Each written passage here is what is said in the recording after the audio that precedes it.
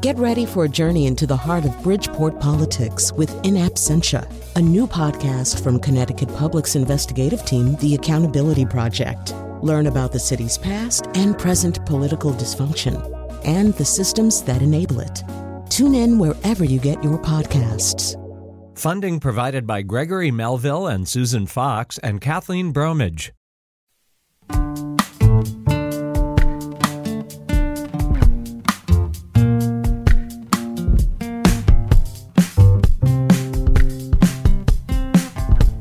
This is Where We Live on Connecticut Public Radio. I'm Lucy Nalpathanchel.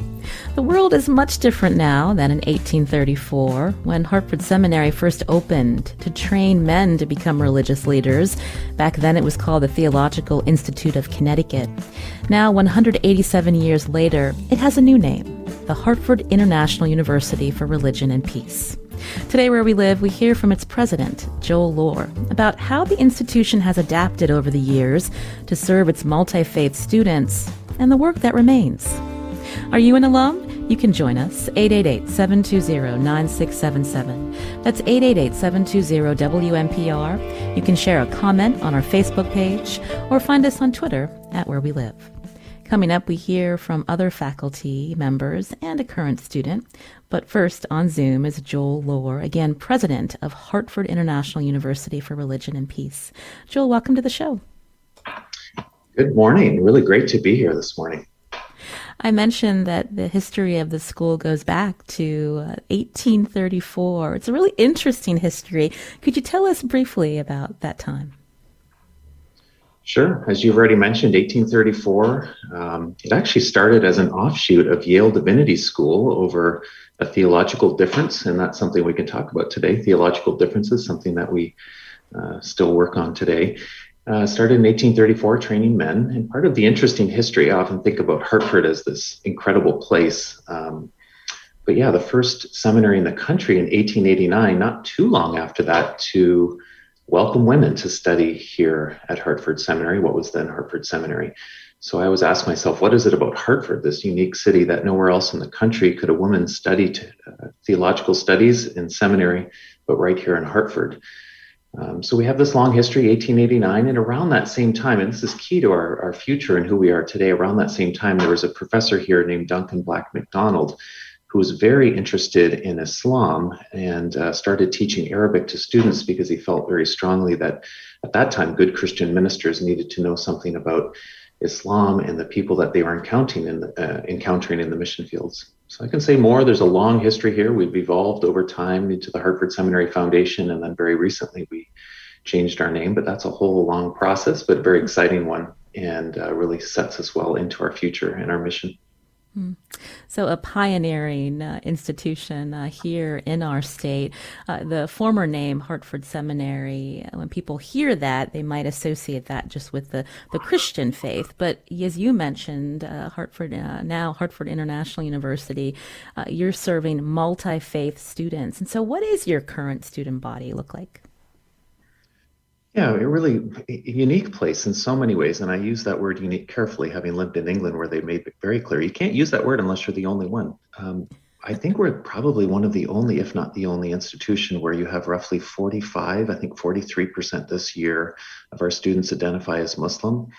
That goes back to that long history I mentioned of Duncan Black MacDonald, but also our insistence early in the 90s even that Islam should be taught not by Christians only, but should be taught by good scholars who identify within the tradition itself. And so to this day, we have many Muslim faculty members and hired the first Muslim faculty member of any seminary in our country. And then the student body with roughly 40, 45, numbers fluctuate a little bit year to year. Muslim students, about 40% would identify Christian, and then the remaining 20%, just to kind of even it out, would remain or would identify as religious others. Jewish is a really important part of our identity today, the Abrahamic religious traditions, as they're often called, but also we have non-religious students studying with us, Hindu, Buddhist, and so on.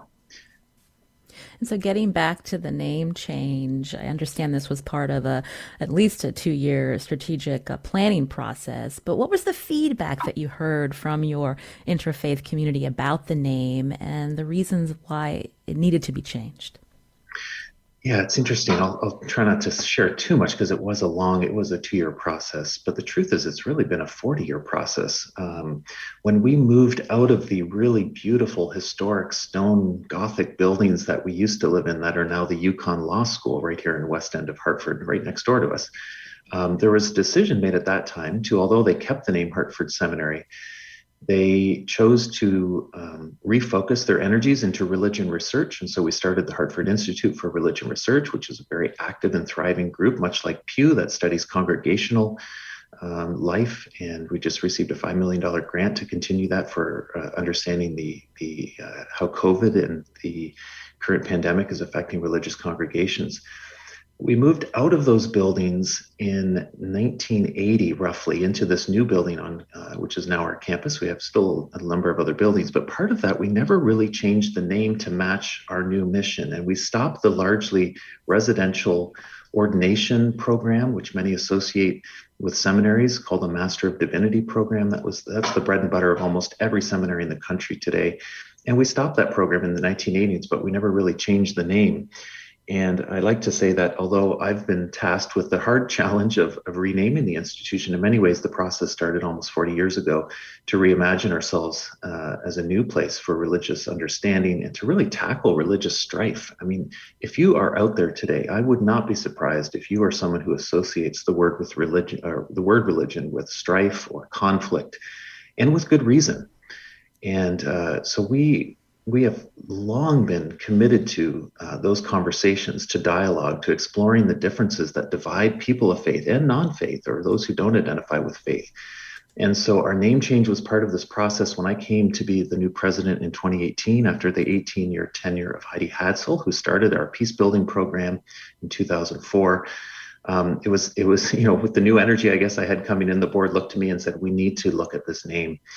So often when I would travel, just one quick example, when I was traveling through Indonesia, in Singapore, I remember, I had all these beautiful, stops at universities to tell them about our programs. We have a PhD program, which many Indonesians send students for too. The long running joke, but it really is true that we're better known in Indonesia than we are in Hartford. It really played out there. They treated us so kindly. They loved hearing about us. But it was interesting when I would give the talk about what we do in peace building and interreligious understanding, in the study of Islam and Judaism. They, in our religious studies and research, they all looked at me and said, that doesn't sound like a seminary. In Indonesia, the word seminary means training priests. And I thought to myself, that's what it means in the USA too. I really need to look at this with our board. And so the board charged me with this task. And the result was Hartford International University for Religion and Peace. We didn't want to use the word of. We're well aware that we're not necessarily there or arrived, but we really want to be a place that's for something, a place, we see that word as an action word, a place that's for religion and peace and tackling our world's problems head on. You're hearing Joel Lohr here on Where We Live, again, president of Hartford International University for Religion and Peace, formerly known as Hartford Seminary. If you're an alum, if you have a connection with this institution, we'd love to hear from you, 888-720-9677, or find us on Facebook and Twitter at Where We Live.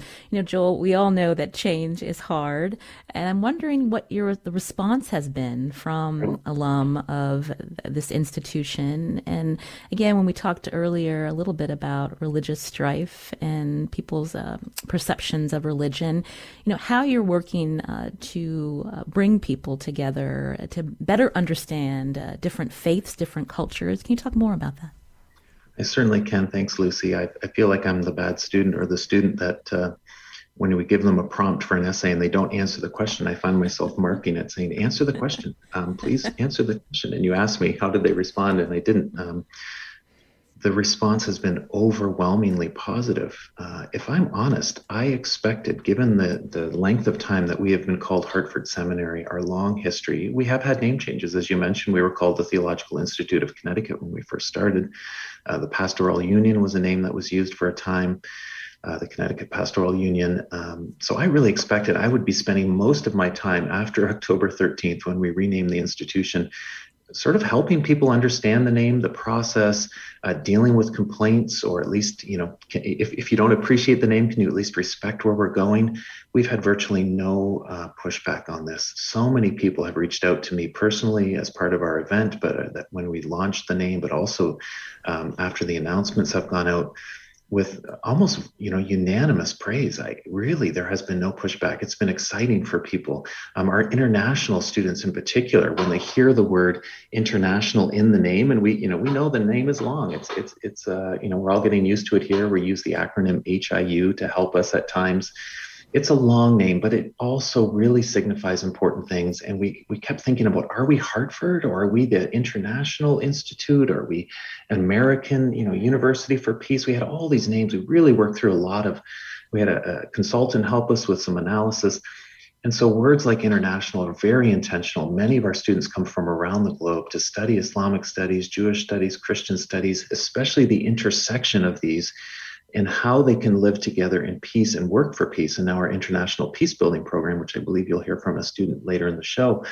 But so the word international, we've had international students say to me, thank you, President Laura, for this new name.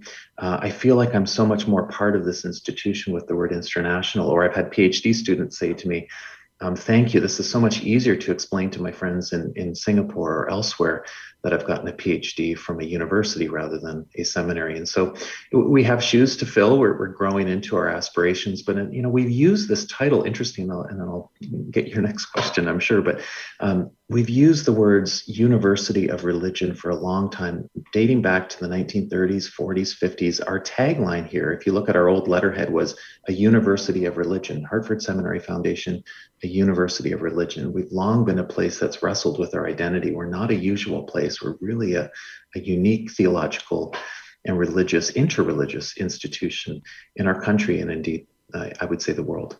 Mm. Joel, when we talk about a religion, especially in this country, the views of religion and faith have changed. And when you contrast that to some of the cultures you mentioned abroad, I'm looking at a survey that Pew did in 2019 that the people with no affiliation is a growing group of individuals in our country. Pew saying the religiously unaffiliated share of the population consisting of people who describe their religious identity as atheist, agnostic, or nothing in particular now stands at 26%. That's up from 17% back in 2009. And so what do you see your role in terms of talking about faith and religion in our country, where people may be tending to move away from the beliefs that they were raised on? I'm just curious your thoughts on that. Absolutely. I'm not in the business of trying to convince people otherwise. I can understand the move away from organized religion when you look at some of the strife and politics and problems we've seen locally, domestically, internationally. We often in the religious research world, we call those who identify with no religious tradition, or don't check a box or check the box that says none, the nuns, or the NONES, not the NUNs. They're a growing group. Although the numbers do seem to actually be pulling back a little bit, but not by much. You're right, the numbers are quite strong.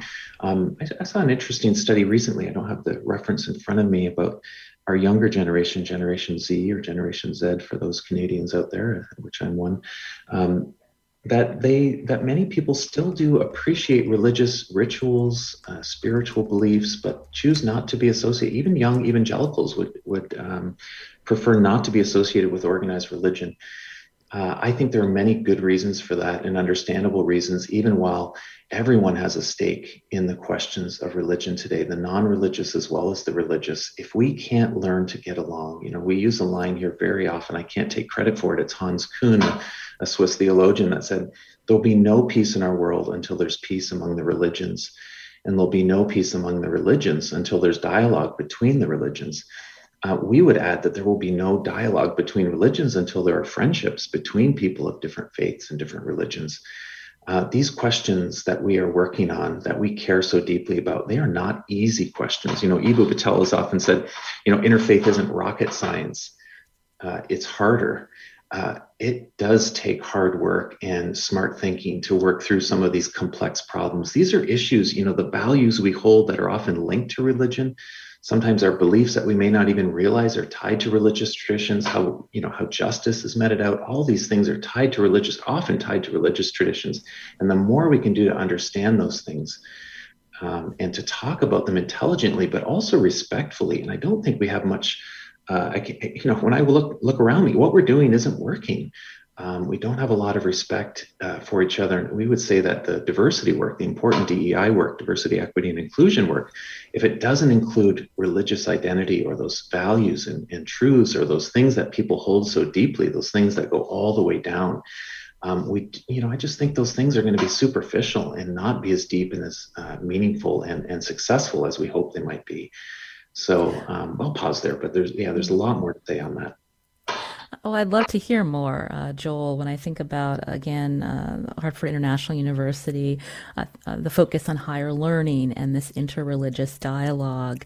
Coming up, we'll hear more about this inaugural peace building program. But when we think about, as you mentioned, diversity, equity, and inclusion, DEI, religion is often left out of those discussions. And so I think as we look forward to your institution and how it's adapted and evolved, part of that is doing more thoughtful DEI work, helping other workplaces and other organizations think about religion, making it more inclusive. Can you talk about that? Yeah, so important. And I think that, religion is, what are the two things you shouldn't talk about? Religion and politics. It's a lot easier not to have to talk about religion or to keep it private. So many people in our country, especially those who are come out of maybe Christian, especially Protestant traditions, would say things like, well, I think we should keep religion a private matter. Why do we need to bring that up in the workplace or in these discussions? Those are private things. Let's not let it interfere. Talking about religion just leads to conflict. But we would, the interesting thing is, in some ways that comes from a place of privilege to be able to say that faith is a private thing, and even to use the word faith. If you think of the Protestant Reformation, that really Martin Luther talked about faith as being the guiding principle of what Christianity is. That's kind of colored or, made these discussions around religion think that you can just talk about rituals and religious ideas as just about faith. And that's something you can keep private. Not everyone can keep things private. If you think of maybe the young Muslim woman who wears a hijab, has a head covering, that's not private anymore. Or you think of those who have food, maybe are Jewish students or Jewish workplaces that have food needs. They can't participate fully in the life of the workplace. Maybe as a Muslim man, you're or Muslim woman, you're fasting for Ramadan. That affects your workplace. You might not want that bottle of wine that your boss gave you for, Christmas or for the holiday party. So we think that the questions of religion are really important. How do we do this intelligently as part of the DEI space? It's hard work. We're not, but we have started and this is one of the strategic plan you mentioned, the 2-year process that renamed the institution. One of the new areas we decided on 4 main areas. I'll just quickly say religion research will remain strong here. Our degree programs in interreligious and peace studies, our global and community partnerships. But the last pillar is entirely new to us and truthfully entirely new to the country in so many ways. There are very few people who do religious identity and wellness within the workplace. And so we started the 4th pillar, or the 4th sphere here at the institution or at Hartford International, which will be executive and professional education. In some ways like the Kennedy Business School of religious education and interreligious understanding. And so right now we have really, I can say more about them, but really important programs for executives, for a large global insurance company that's asked us to help them with religious identity and religious questions in the workplace. How do I host this holiday party? It's like, the dreaded December month. What do I do? How do I handle this? I don't really feel capable. It's a hard subject. And so we do some webinars and actually we do some consulting work that's customized to the needs of our companies in this country. Really interesting thinking about how you're expanding your reach to boardrooms and nonprofits and hospitals. But Joel, for our listeners right now who are in a workplace and may have discomfort asking coworkers about their religious traditions or holidays. What's some advice that you can give them? How to begin? It's great question. This is now partly personal, but also things I've learned along the way. And I'm a work in progress, just like everyone on this earth. At least I hope we're all works in progress. I've learned a lot from people like Eboo Patel, founder of Interfaith Youth Corps, people like Joseph Telushkin, Rabbi Joseph Telushkin, his book called Words That Hurt, Words That Heal. I shouldn't promote books, but I'm just mentioning books that have been really influential in my life. Eboo talks a lot about this idea of, or I think I've kind of interpreted some of his work as, appreciative curiosity. I think that when questions come from a place of sincere appreciation, when they're asked carefully, after friendships are formed, I noticed that, I think you might identify, there are ways to ask questions that I think show respect, but also an appreciation. Find something, as Telushkin would say, find something to appreciate in your host. Find something to praise in them. It just makes us better people anyway, regardless of DEI discussions. But just, are we, there's a sense of gratitude, being thankful for our coworkers, thanking them for things they've done. There are ways to get to these questions without having to be quite so intent or deliberate about them. I think the hard spaces is because so often religion, especially Christianity, is associated with conversion and sort of proselytization, to use that technical term, but the idea that you might convert someone to become part of your own religious team or something. Those questions it can be very tricky in the workplace. And, I can just say I'm very comfortable in my own space. I don't want that to be a condition of our friendship. I'd like to learn more about what's important to you. What do you really value? And sometimes when you ask those questions, you can get into the religious discussions or the spiritual life that people try to live out or attempting to live out. It's going to be different for every person, even within a tradition. Of course, we try not to make assumptions about, oh, you're Christian, therefore you believe X, or you're Muslim, you must do this. You're Jewish, therefore there's a variety of ways that people live out their religious lives and their spiritual lives, and not making assumptions. I think that's my second piece of advice. The appreciative curiosity would be the first. And then the second would be, good interfaith work or good dialogue, good work in this area is about not making assumptions. Just don't make an assumption about the person across from you. Try to learn something about that individual as an individual before you kind of peg them as something based on an assumption about religion. You're hearing Joel Lohr here on Where We Live. He's president of Hartford International University for Religion and Peace, formerly known as Hartford Seminary, as we talk and learn about this longtime institution in our state and how it's growing and changing to reflect a different mission from the time that it first began back into the 1830s. Coming up, we're going to hear from more faculty and a student. You can join us as well, 888-720-9677, or find us on Facebook and Twitter at Where We Live.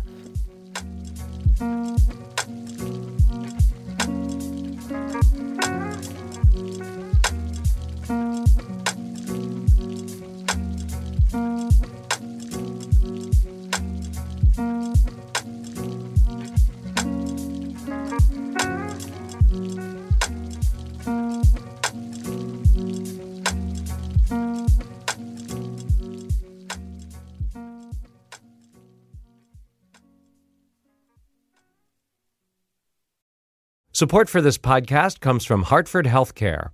Elevating Health is funded by Hartford Healthcare. ECMO is a leading-edge, life-saving treatment for patients with cardiac or respiratory failure. Dr. Jason Gluck, director of the Mechanical Circulatory Support Program and Emergency Cardiac Care at Hartford Hospital, explains what it is. So ECMO stands for extracorporeal membrane oxygenation, outside the body oxygenation of blood. It's a life support technique that's used by highly sophisticated medical systems for patients with severe heart or lung failure. The technique involves removing blood from the body, oxygenating it, and then returning it back. ECMO procedures happen in the ICU, but not all hospitals are equipped with the necessary technology and staff.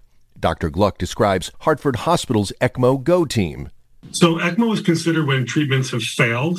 And in our center, with a special ECMO on the Go team, we'll actually take that technology to their hospital and help them out there if they need to stabilize the patient and then bring them back to Hartford for recovery. For more information, go to ctpublic.org/elevatinghealth. This is Where We Live on Connecticut Public Radio. I'm Lucy Nalpathanchel. We're learning about a longtime institution in our state that recently changed its name to reflect a growing mission. Hartford Seminary is now the Hartford International University for Religion and Peace, the outgrowth of a strategic plan that began a few years ago. Coming up, we'll hear from a current student in the university's inaugural Peace Building program. Joining us now on Zoom is Ida Mansour, Director of Field Education at Hartford International University. Ida, welcome. Thank you so much. It's lovely to be with you. And another faculty member, Dina Grant, Associate Professor of Jewish Studies at the university. Dina, welcome to the show.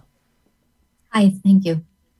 Now, Ida, I wanted to start with you. You're also a chaplain. And so what drew you to study at Hartford International University? So in 2001, after 9/11, it came to my attention that we really needed dialogue. There was a lot of misinformation about Islam and Muslims, and I wanted to learn more about how I could dialogue with my fellow Abrahamic partners in this world.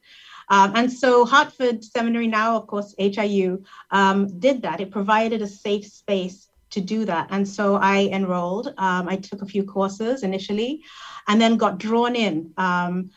The chaplaincy program began in 2001 with Dr. Ingrid Mattson.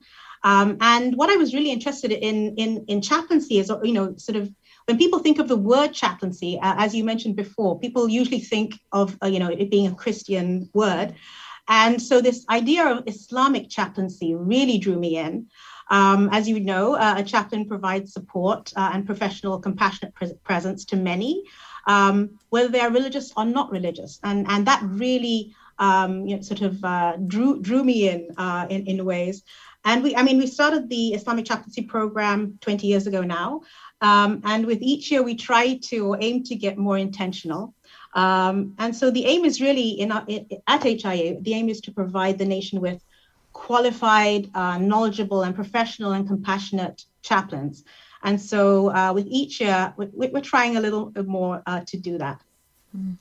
You mentioned the period after 9/11, and I wanted to hear more about your experiences as a Muslim woman when you said that you sought out a place like Hartford International University because you realized there needs to be more dialogue, more understanding about different faiths and cultures. So what did you experience, Ida? So about 4 days after 9/11, there was a kill. A Sikh gentleman was shot. And when that happened, just for looking foreign, and when that happened, the Imam of our mosque in Hartford, Imam Qasim, who has passed away, he called everybody who wore the headscarf. And he told us all to stay home, not to go out, because he was fearing for our lives. Because wearing a headscarf, you're recognized as something foreign. And so in Connecticut, many women, stayed home. Our full-time Islamic school was closed for, quite a few months after 9/11. And there was this just intense fear of backlash against our community. We were actually, at the point where we were mourning the fact that our nation had been attacked, but also we were mourning the fact that we were being associated with the crime. And so it was, a double, it was doubly hurtful to our community. And so, we were staying in, and I had one circumstance where I had to, go to the grocery store to get milk. And I remember going, and realizing this is like 3 or 4 days after 9/11, feeling this sense of, guilt by association, as it were.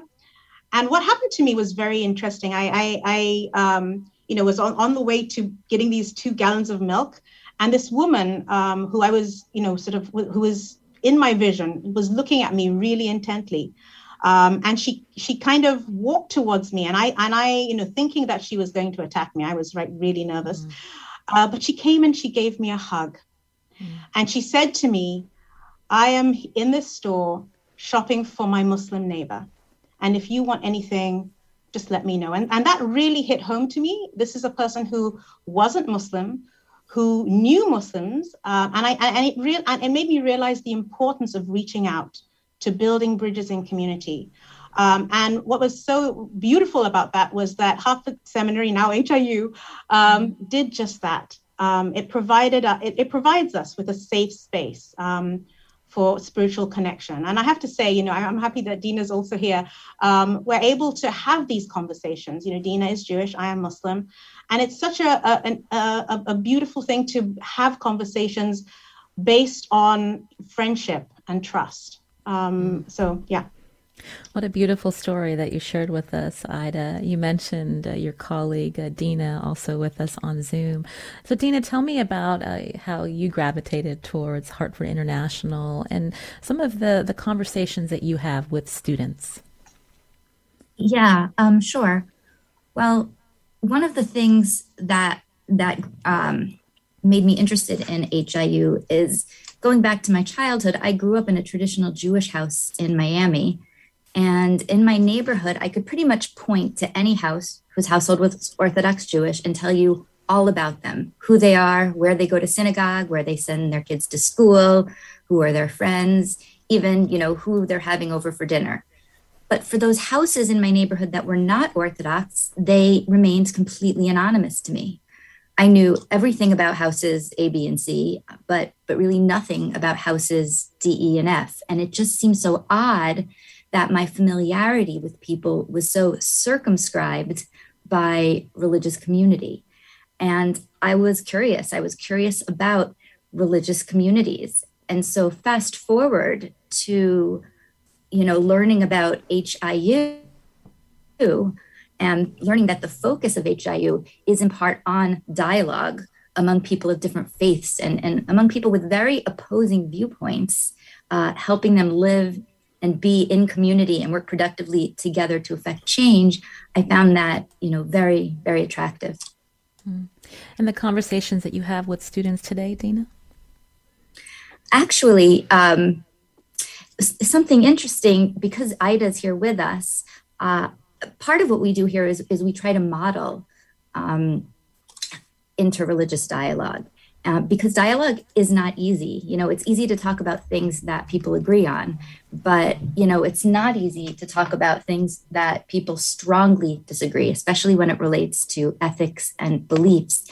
And, I'll give a personal example with me and Ida that I think we can now model for our students. I hope that's okay, Ida. Perfectly fine, Dina. Go ahead. Yeah, so Ida's a very good friend of mine, and we've been friends for a few years now, yet we have very opposing views of the Israeli-Palestinian conflict. I think we were wary of this about each other. And for a while, we kind of just stayed away from the topic, probably rightfully so. But we're friends, and friends like to get closer. And this issue is, close to both of our hearts. I have family that lives in Israel and a nephew going into the army next year. And Ida's had some very difficult and painful experience as a Muslim traveling there. And since we're friends, we wanted to feel more visible to one another. So we decided to engage in dialogue. Phoebe Milliken, who is the director of our Masters in Peace Building, facilitated for us a kind of scripted dialogue. And we engaged. We knew it would be difficult. And I won't go into the specific details of our personal opinions, but I'll just say the experience was both tough and gratifying. There were moments of anger and frustration on both of our parts, and ultimately, neither of us changed our fundamental perspectives intellectually, but we knew coming in that that's not what we were there for. We were learning about and engaging in dialogue. There's not going to be a winner or a loser. This was, dialogue and not debate. And we, having engaged in that, we can help model it to our students. And I'll just add what we also gain from this, and what I think students gain from these activities, is not only the friendship, but the kind of sensitivity and empathy that you then bring back to your own religious communities. And so the growth in the area of interreligious peace building can become exponential through practices such as these, which we do here at HIU. That kind of conversation, the need for understanding and learning to listen, something that transcends and goes to what is at the heart of our society today, Dina. A lot of division based on politics and beliefs. I'm wondering, Ida, if you can add to what Dina shared about that kind of conversation and the conversations you're having with students who are coming to your university to learn how to have these kinds of conversations.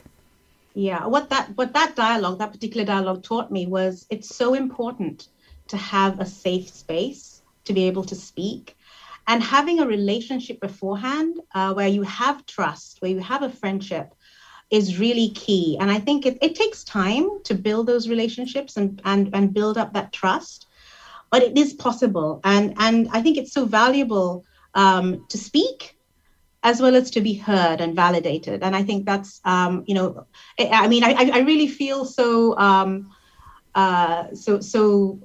privileged to be in this institution, which gives us that safe space to do that. And I think we try and, teach this to our students. Fatma will be speaking soon, and she's a MAP student. She lives, on campus with 10 other students, and you hear more about that. But getting to know people that you've never, thought of being, completely outside your comfort zone is so vital and so important.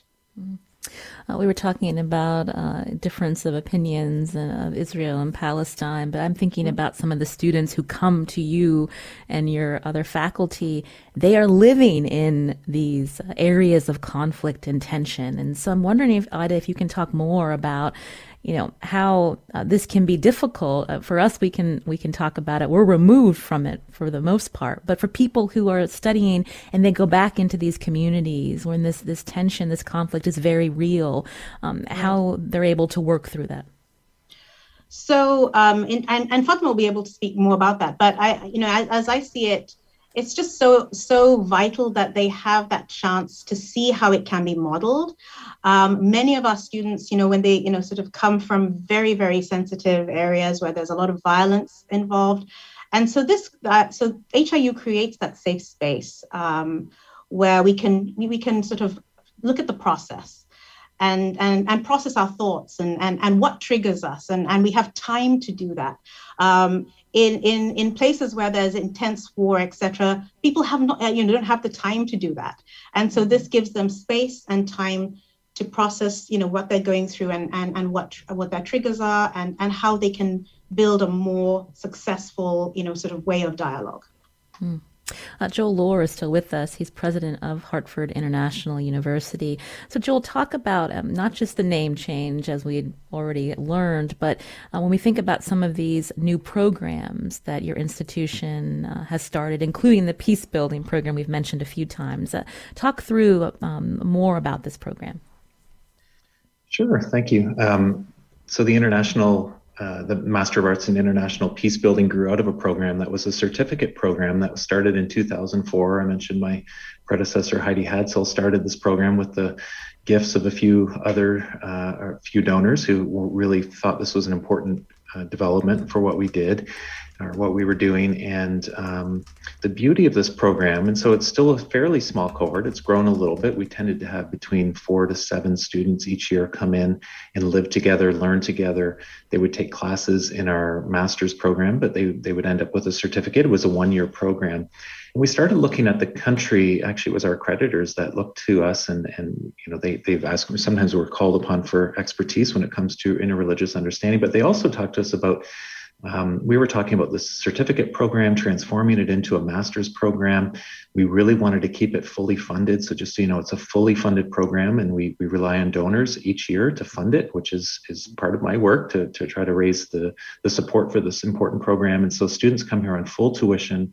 They have their flights covered from anywhere in the world. South Africa this year, Pakistan, you heard from Fatma, Indonesian student this year. We have students from all over. So they come full tuition, full travel. They have living expenses covered here. We provide housing, we provide healthcare and books and food.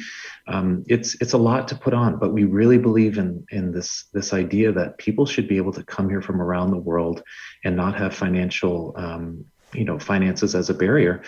And so this program was transformed into a master's degree, and our accreditors looked to us and said, this program is an important program. Have you looked at other models of masters in our country? Not necessarily the sort of religion research, academic masters, but something that blends the rigor of academic study of religion with the very practical diplomacy skills and human rights skills and discussion and dialogue skills that are so important in our world. And so we did so as a professional degree. It's a one-year degree, the first of its kind in our country. We like to be trailblazing. We started the first Islamic chaplaincy program in the country, and we really think this is an important program that focuses, not the first to do peace building, but the first that focuses specifically on religion, interreligious understanding as the key to really bring about meaningful peace in our world. And so students come for a full year. It's a full year they can do in 16 months, 12 to 16 months with a capstone project in their home country. And we'll hear from one of the students in this peace building program right after a short break. You're listening to Where We Live on Connecticut Public Radio.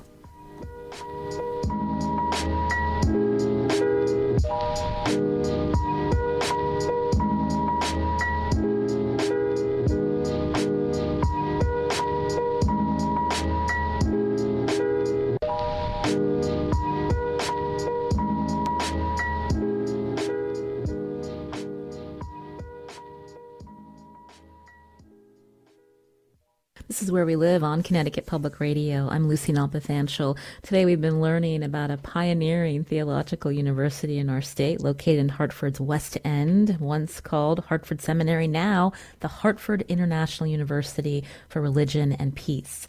With us on Zoom is its president, Joel Lohr, and faculty members Ida Mansour and also Dina Grant. But I wanted to hear a student perspective. Fatima Basharat joins us now.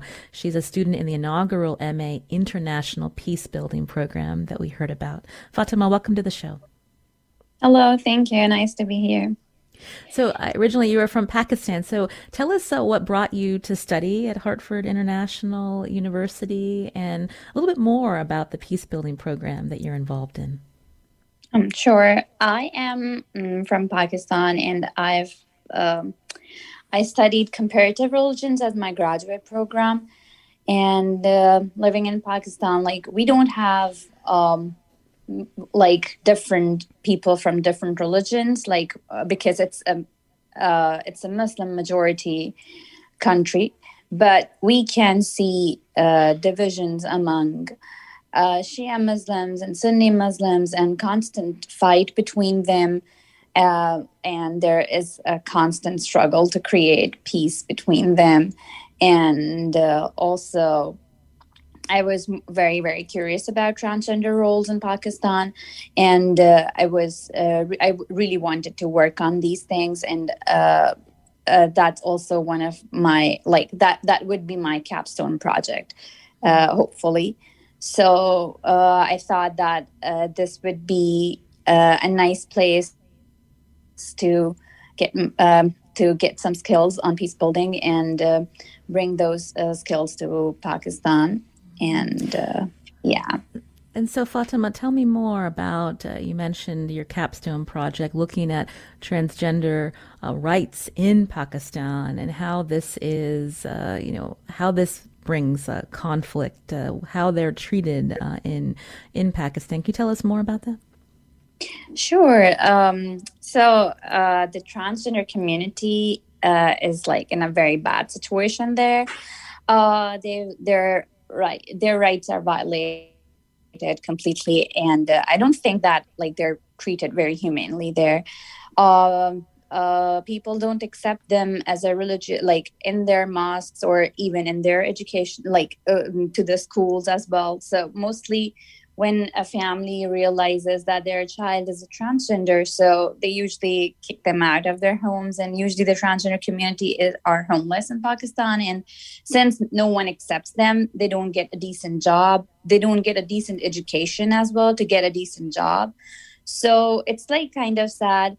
So, and also the reaction of people towards those communities is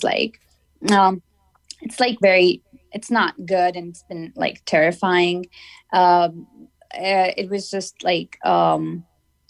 recently I heard the news that there was a party going on, like, I don't know, they were celebrating something, a transgender party, but there were some men who just were standing there and they tried to assault them. And it's very sad, and no one actually speaks about those community and those people. So that's what makes me very sad about it. And so when you return to Pakistan, how do you hope to help? And is this something that also brings risk to yourself, Fatima, for wanting to help this particular community? I actually, there are risks. I'm actually very not quite sure that how things would work, but because that would be my capstone project, and I would be working with my advisor soon on these things. So like my plan is to work with some organizations. Like it's not that no one works for them. Like there is a small amount of work done for transgender community, but it's not like, up to the mark, or people just do something and then leave it. And I just wanted to bring a consistent change for those people. Maybe working with an organization or some influencers in Pakistan and interviewing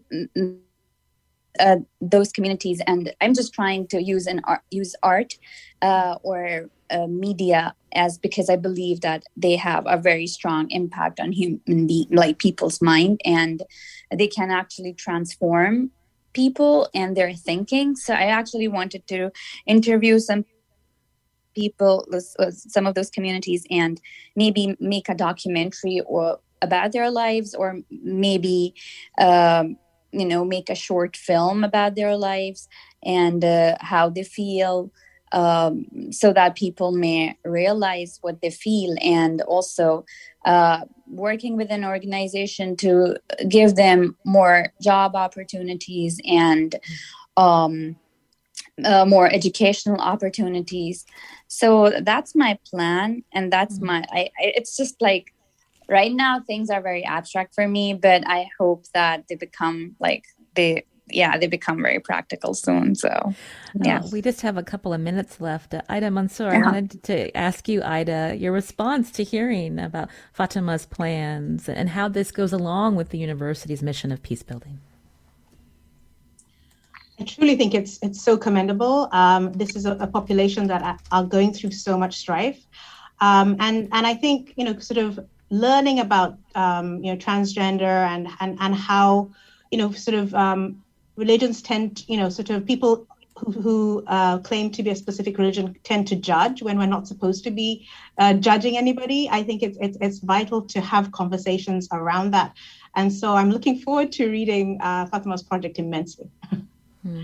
And Joel Lohr, again, you're still with us. When we think about also studying trauma in communities and what leads to stigma and prejudice, again, this is something that Hartford International University hopes to combat. Absolutely. I mean, Fatima is one of so many amazing examples. We could talk to you about stories from Nigeria, students who come here with one perspective and leave with a new one, even if they remain committed to a certain way of looking at life and values, but that they have these experiences with each other that help them deal with their own trauma. I can think of a Nigerian student in particular who was here last year, and some of the things that he's witnessed in his life, some of the things he can't erase from his memory. Telling the story of taking a young child and adopting that child into his home because he pulled the child off its mother's breast as his mother lied dead in this village that had been massacred. And so the trauma that our students have been through, these are students that we claim to be the teachers, but we learn from them. We share their grief, but also their joys. We learn from them about joy and happiness. As you can probably gather from just meeting Fatima, from a Muslim from Pakistan, there's so many beautiful stories that I get to be part of. I invite people to be part of these stories and learn more about us. Take a class with us and rub shoulders with our students. Audit a class, not to promote us too much, but just to say this is a unique and special place right here in Hartford that so many people don't know about. Well, Joel Lohr, thank you so much for coming on the show, explaining to us about the mission of Hartford International University for Religion and Peace, formerly the Hartford Seminary. Thank you for your time today, Joel. Thank you so much. And also with us, we heard from Fatima Basharat, a student in the inaugural MA in International Peacebuilding program, as well as other faculty, Ida Mansour and Dina Grant. Thank you for your time today on today's show. I'm Lucy Nalpathanchel, produced by Tess Terrible with help from Katie Pellico and Katie Tolarski today. Our technical producer is Kat Pastor. We'll be back tomorrow.